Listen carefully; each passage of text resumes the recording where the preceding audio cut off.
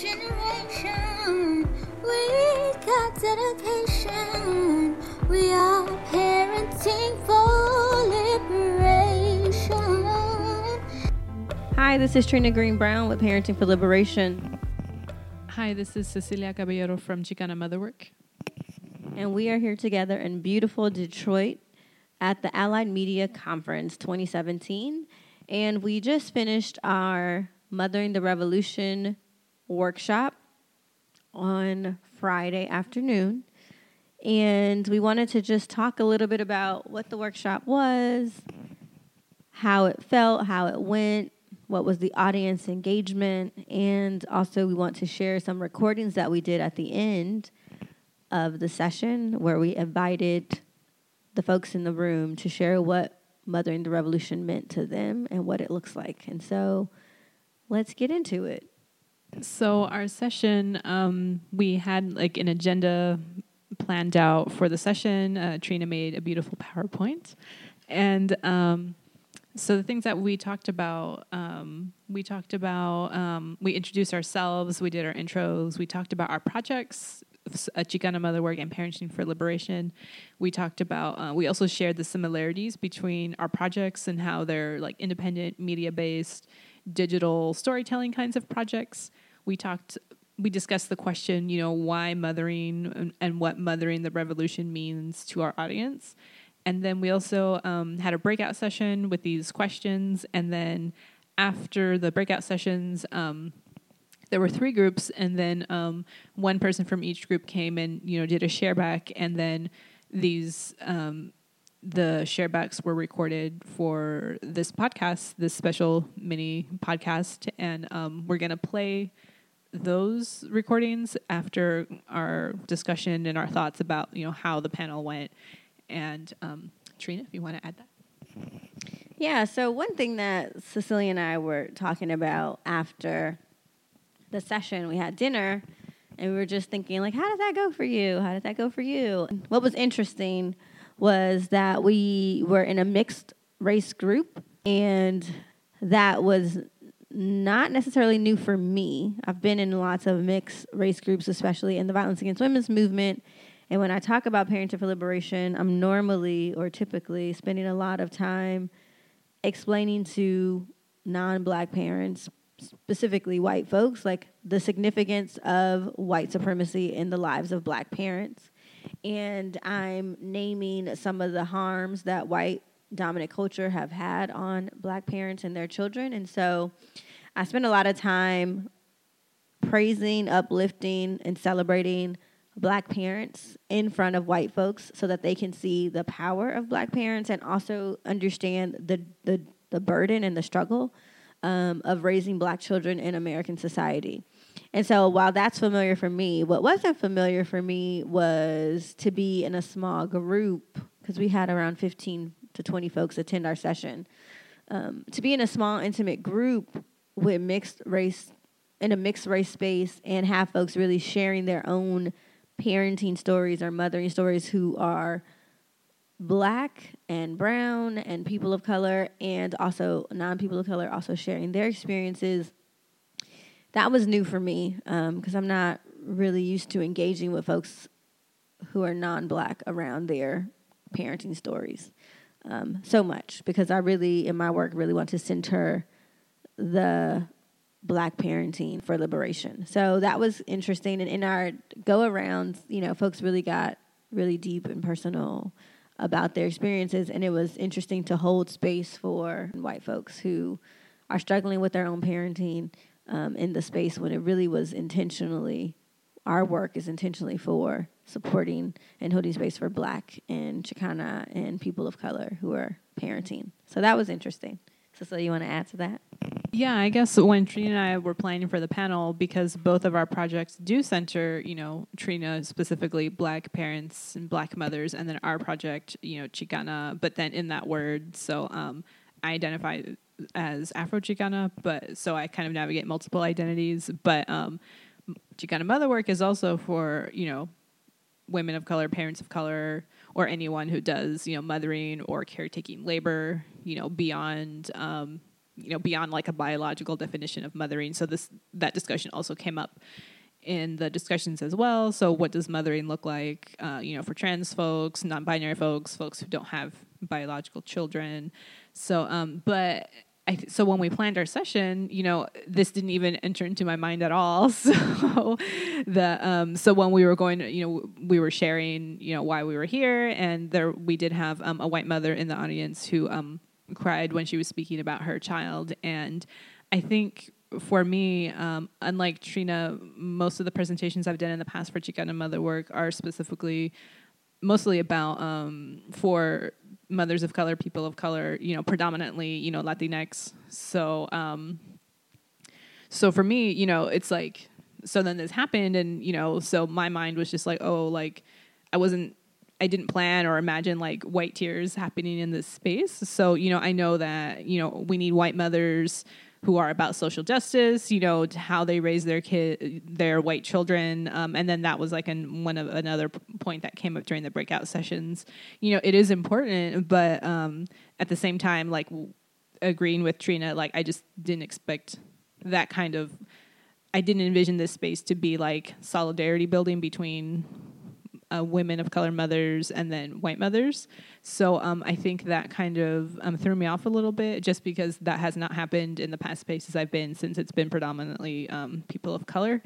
But at the same time, I do, because AMC is a social justice organization, I assume that white people who do attend AMC are already familiar with already involved or familiar with like social justice movements and language and, praxis, like things like that. So I think for the space of AMC, giving them the benefit of the doubt that they came with their best intentions, but then it was still kind of difficult for me to like navigate that on the spot, I guess, just because I had never done something like that before. Yeah, and I wonder if that had an impact on the engagement, because that happens kind of early on in the session.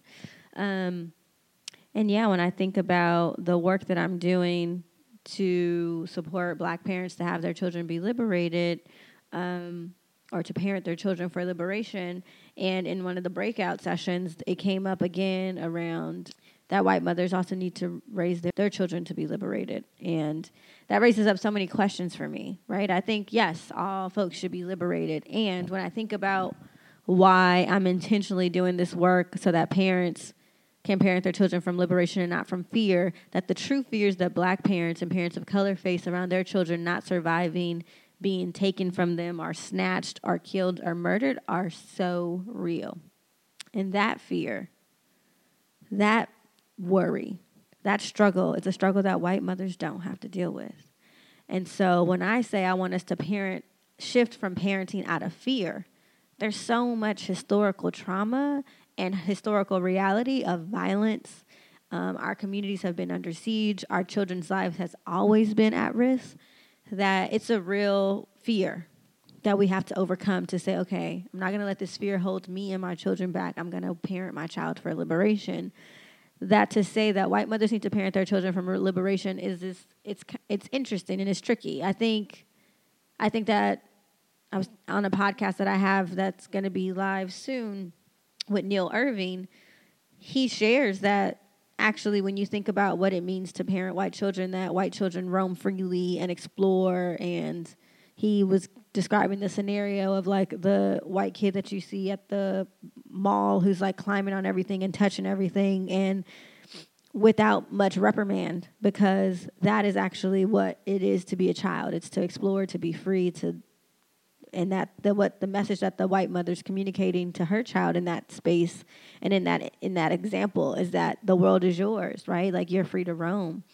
And so I know as a Black parent, and even growing up as a Black child, that I wasn't given that freedom to just roam and be carefree, because there were so many things that could happen, so much fear at stake.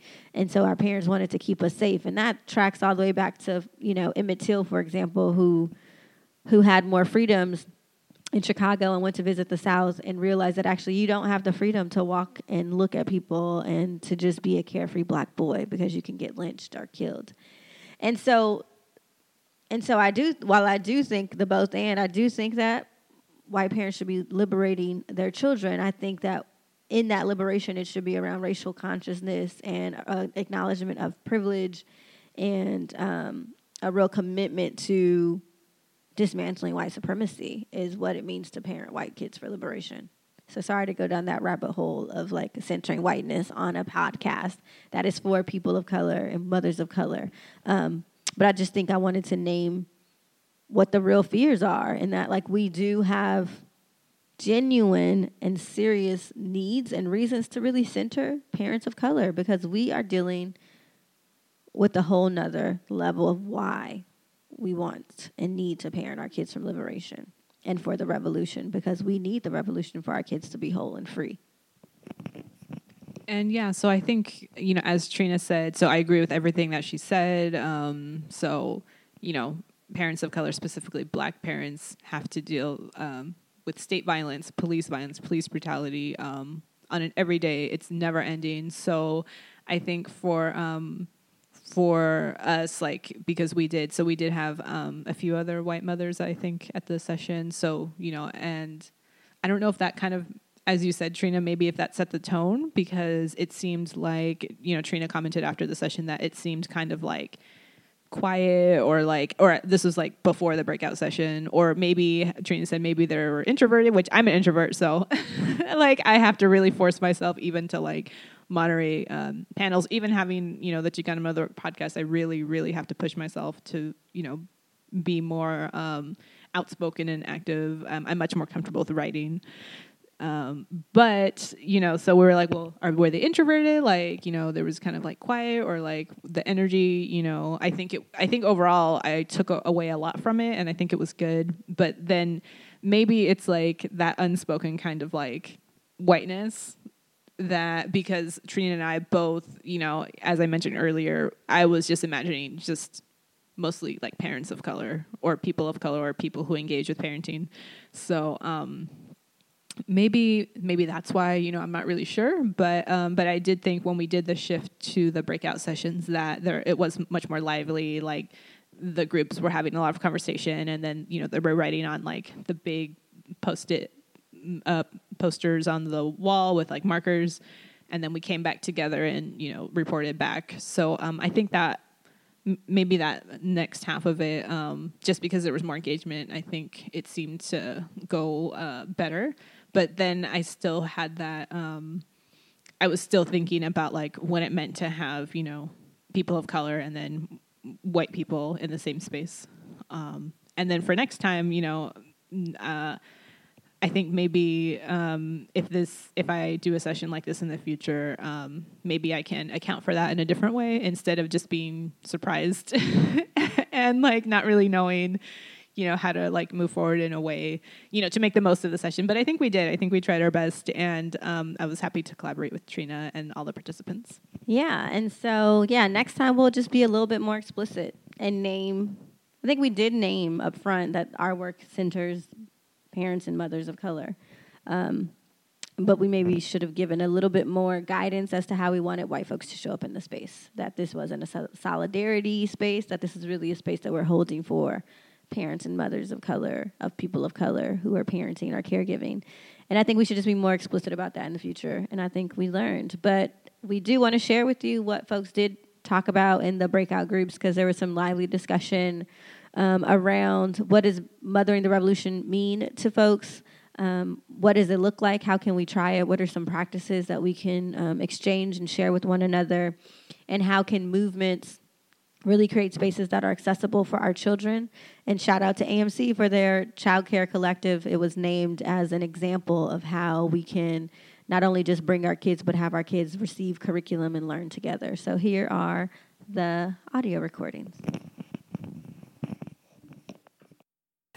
My name is Shayla. So we talked about mothering the revolution for survival, for wisdom, ancestral guidance, nurturing and fostering those ideas in children, the concept of Mother Earth and protecting all life, and also remembering that, the enemy, white supremacists, white supremacy as a concept is also raising and mothering their children, and those ideas, and continuing those ideas. Being sure to include children in spaces that encourage revolution, and being intentional about it. Remembering the idea that all humans are born or are birthed. Thinking about mothering as something that's not exclusive to women, or necessarily even to parents.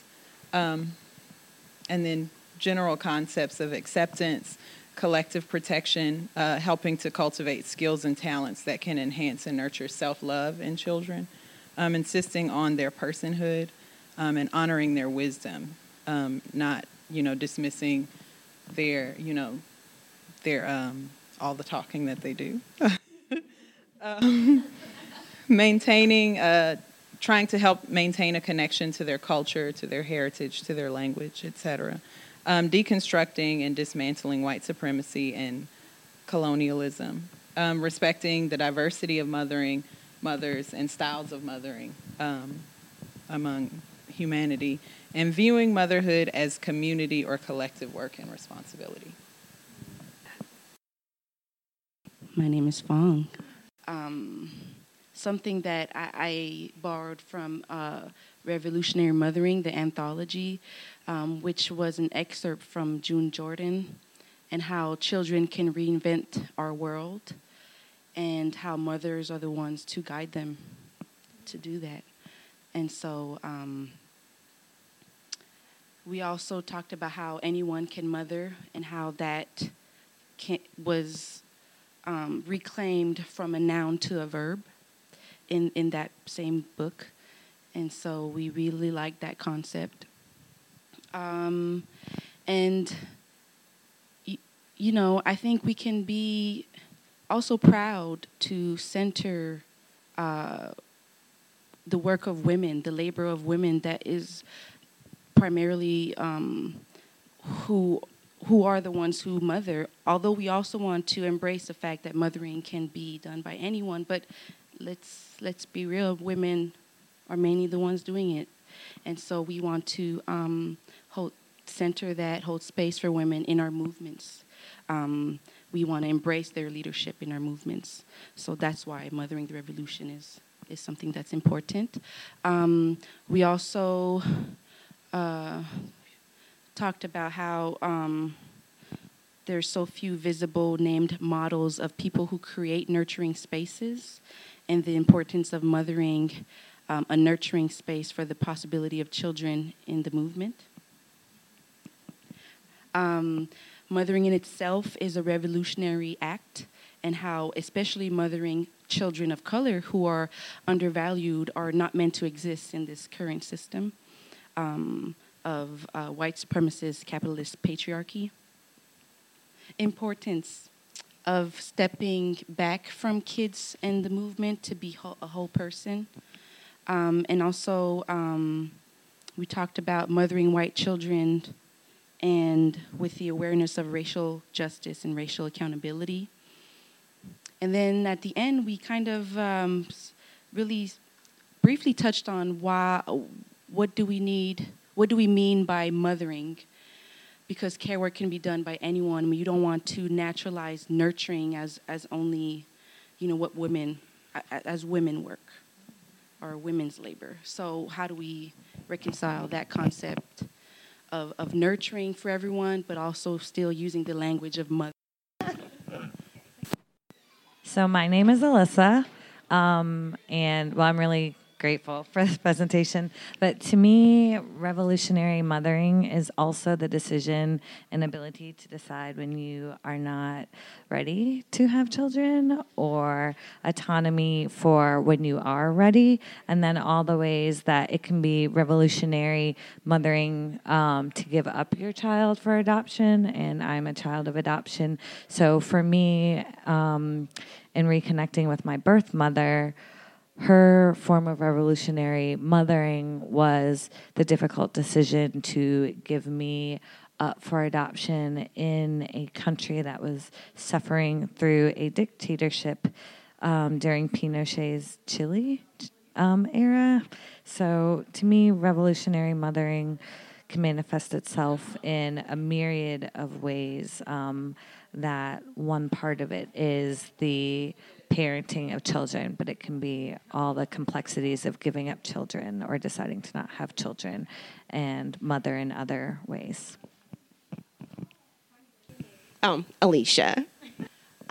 We just started talking about answering the question in terms of mothering the revolution. So what is it? I mean, it's powerful, it's impactful, and really focusing on making the connections that impact change, that impact the world, and this whole fear to liberation. So yes, I think we all have fear raising our kids in this society because of media and everything we see and everything we read.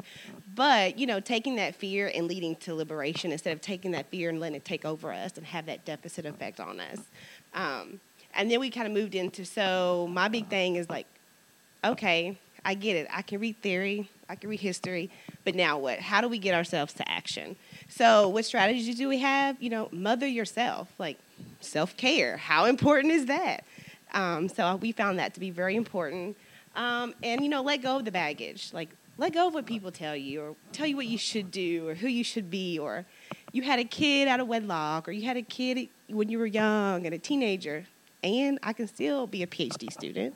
I can still go into academia. I can do what I want. And stop the comparing. And we just kind of talked about, like, Facebook and how we feel like we're not that good of a parent because we're not at the park at 12 o'clock with our kids having organic peanut butter sandwiches.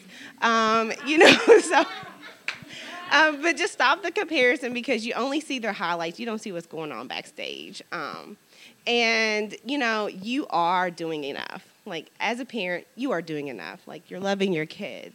You're exposing them to new things. You're giving these experiences. Like, you are enough. And we talked about you don't have to have a big home. You can have a one-bedroom apartment, and they still live this fulfilled life. And then just, take a stance and be involved in activism. So that's what we said. I like that your group shared strategies, but not only strategies, sound like affirmations. It wasn't like what you could do differently. It was like, actually, you got this. You're doing it, right? Like mothering or nurturing or caring is kind of it's somewhat more intuitive, right? Like there's the theory and here's the why and the historical data, but then also like what's intuitive? What's in your gut? What is your intuition telling you? Like how are you called from like a different part of your being, right? And so how do we get in tune with that piece of us, right? The mother, the caregiver, the nurturer that's inside of us. So one, I really love to like nurture yourself, care for yourself, mother yourself, because we are all still somebody's child. Like we are all still growing and evolving. It's an ongoing, forever, ever process, and that we are doing it and we got it. And if you feel like you don't, like turn to your peers, like turn to other folks who can affirm you, lift you up, and also hold you accountable when you like we need also some accountability because we're not perfect, but we're trying our best. And so we can't beat ourselves up. I appreciate y'all. Any folks have additional things to share? One of the things that we want to do is, as we're like building this movement, so, as Trina mentioned earlier, not one of us or not one single group has the entire solution to, all of the issues that we're facing, but we all have pieces of the solution. So how can we draw our pieces and our resources together? So I'm all about resources. I love them. So I have lots of recommendations. Maya Gonzalez is another children's book writer who really takes, one of her characters is like a non-binary character of color. Not this one. This one she just released called When a Bully is President, and it's in English and Spanish. This one is explaining like slavery to children.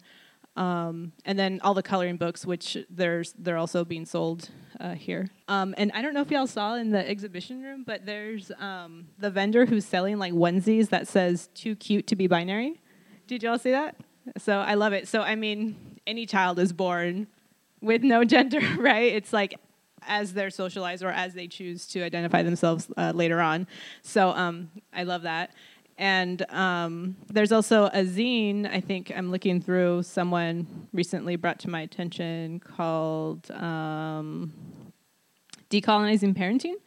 And this is from a queer indigenous perspective by and for queer parents of color. So those were some thoughts just for follow-up. But yeah, thank you again. Thank you. Thank you. So my name is Alyssa. And I'm really grateful for this presentation. But to me, revolutionary mothering is also the decision and ability to decide when you are not ready to have children, or autonomy for when you are ready, and then all the ways that it can be revolutionary mothering to give up your child for adoption. And I'm a child of adoption. So for me, in reconnecting with my birth mother, her form of revolutionary mothering was the difficult decision to give me up for adoption in a country that was suffering through a dictatorship during Pinochet's Chile era. So to me, revolutionary mothering can manifest itself in a myriad of ways. That one part of it is the parenting of children, but it can be all the complexities of giving up children or deciding to not have children, and mother in other ways. So here we're happy to share the recordings from the session that we did from our participants. There was a lot of strategies that we shared. There was a lot of also agreements, but also even some critiques or things that we can improve as we all move collectively toward this goal of mothering the revolution, or, parenting for liberation. I think each piece gets us closer to the collective ideal that we all want to get to for Black children and children of color, and for ourselves. And just to close out, I want to give a special shout out to China Martins. And she has also kind of been like a mother of the revolution, and all of the incredible work that she's done for, over 20 years. And so shout out to China, and she's nurtured our projects, Trina and myself. So thank you, Trina. And she's also the one that was instrumental in helping us get onto the Kids and Caregivers track for AMC for this year. So we hope you enjoyed this podcast. We're looking forward to any feedback, and thank you all for listening.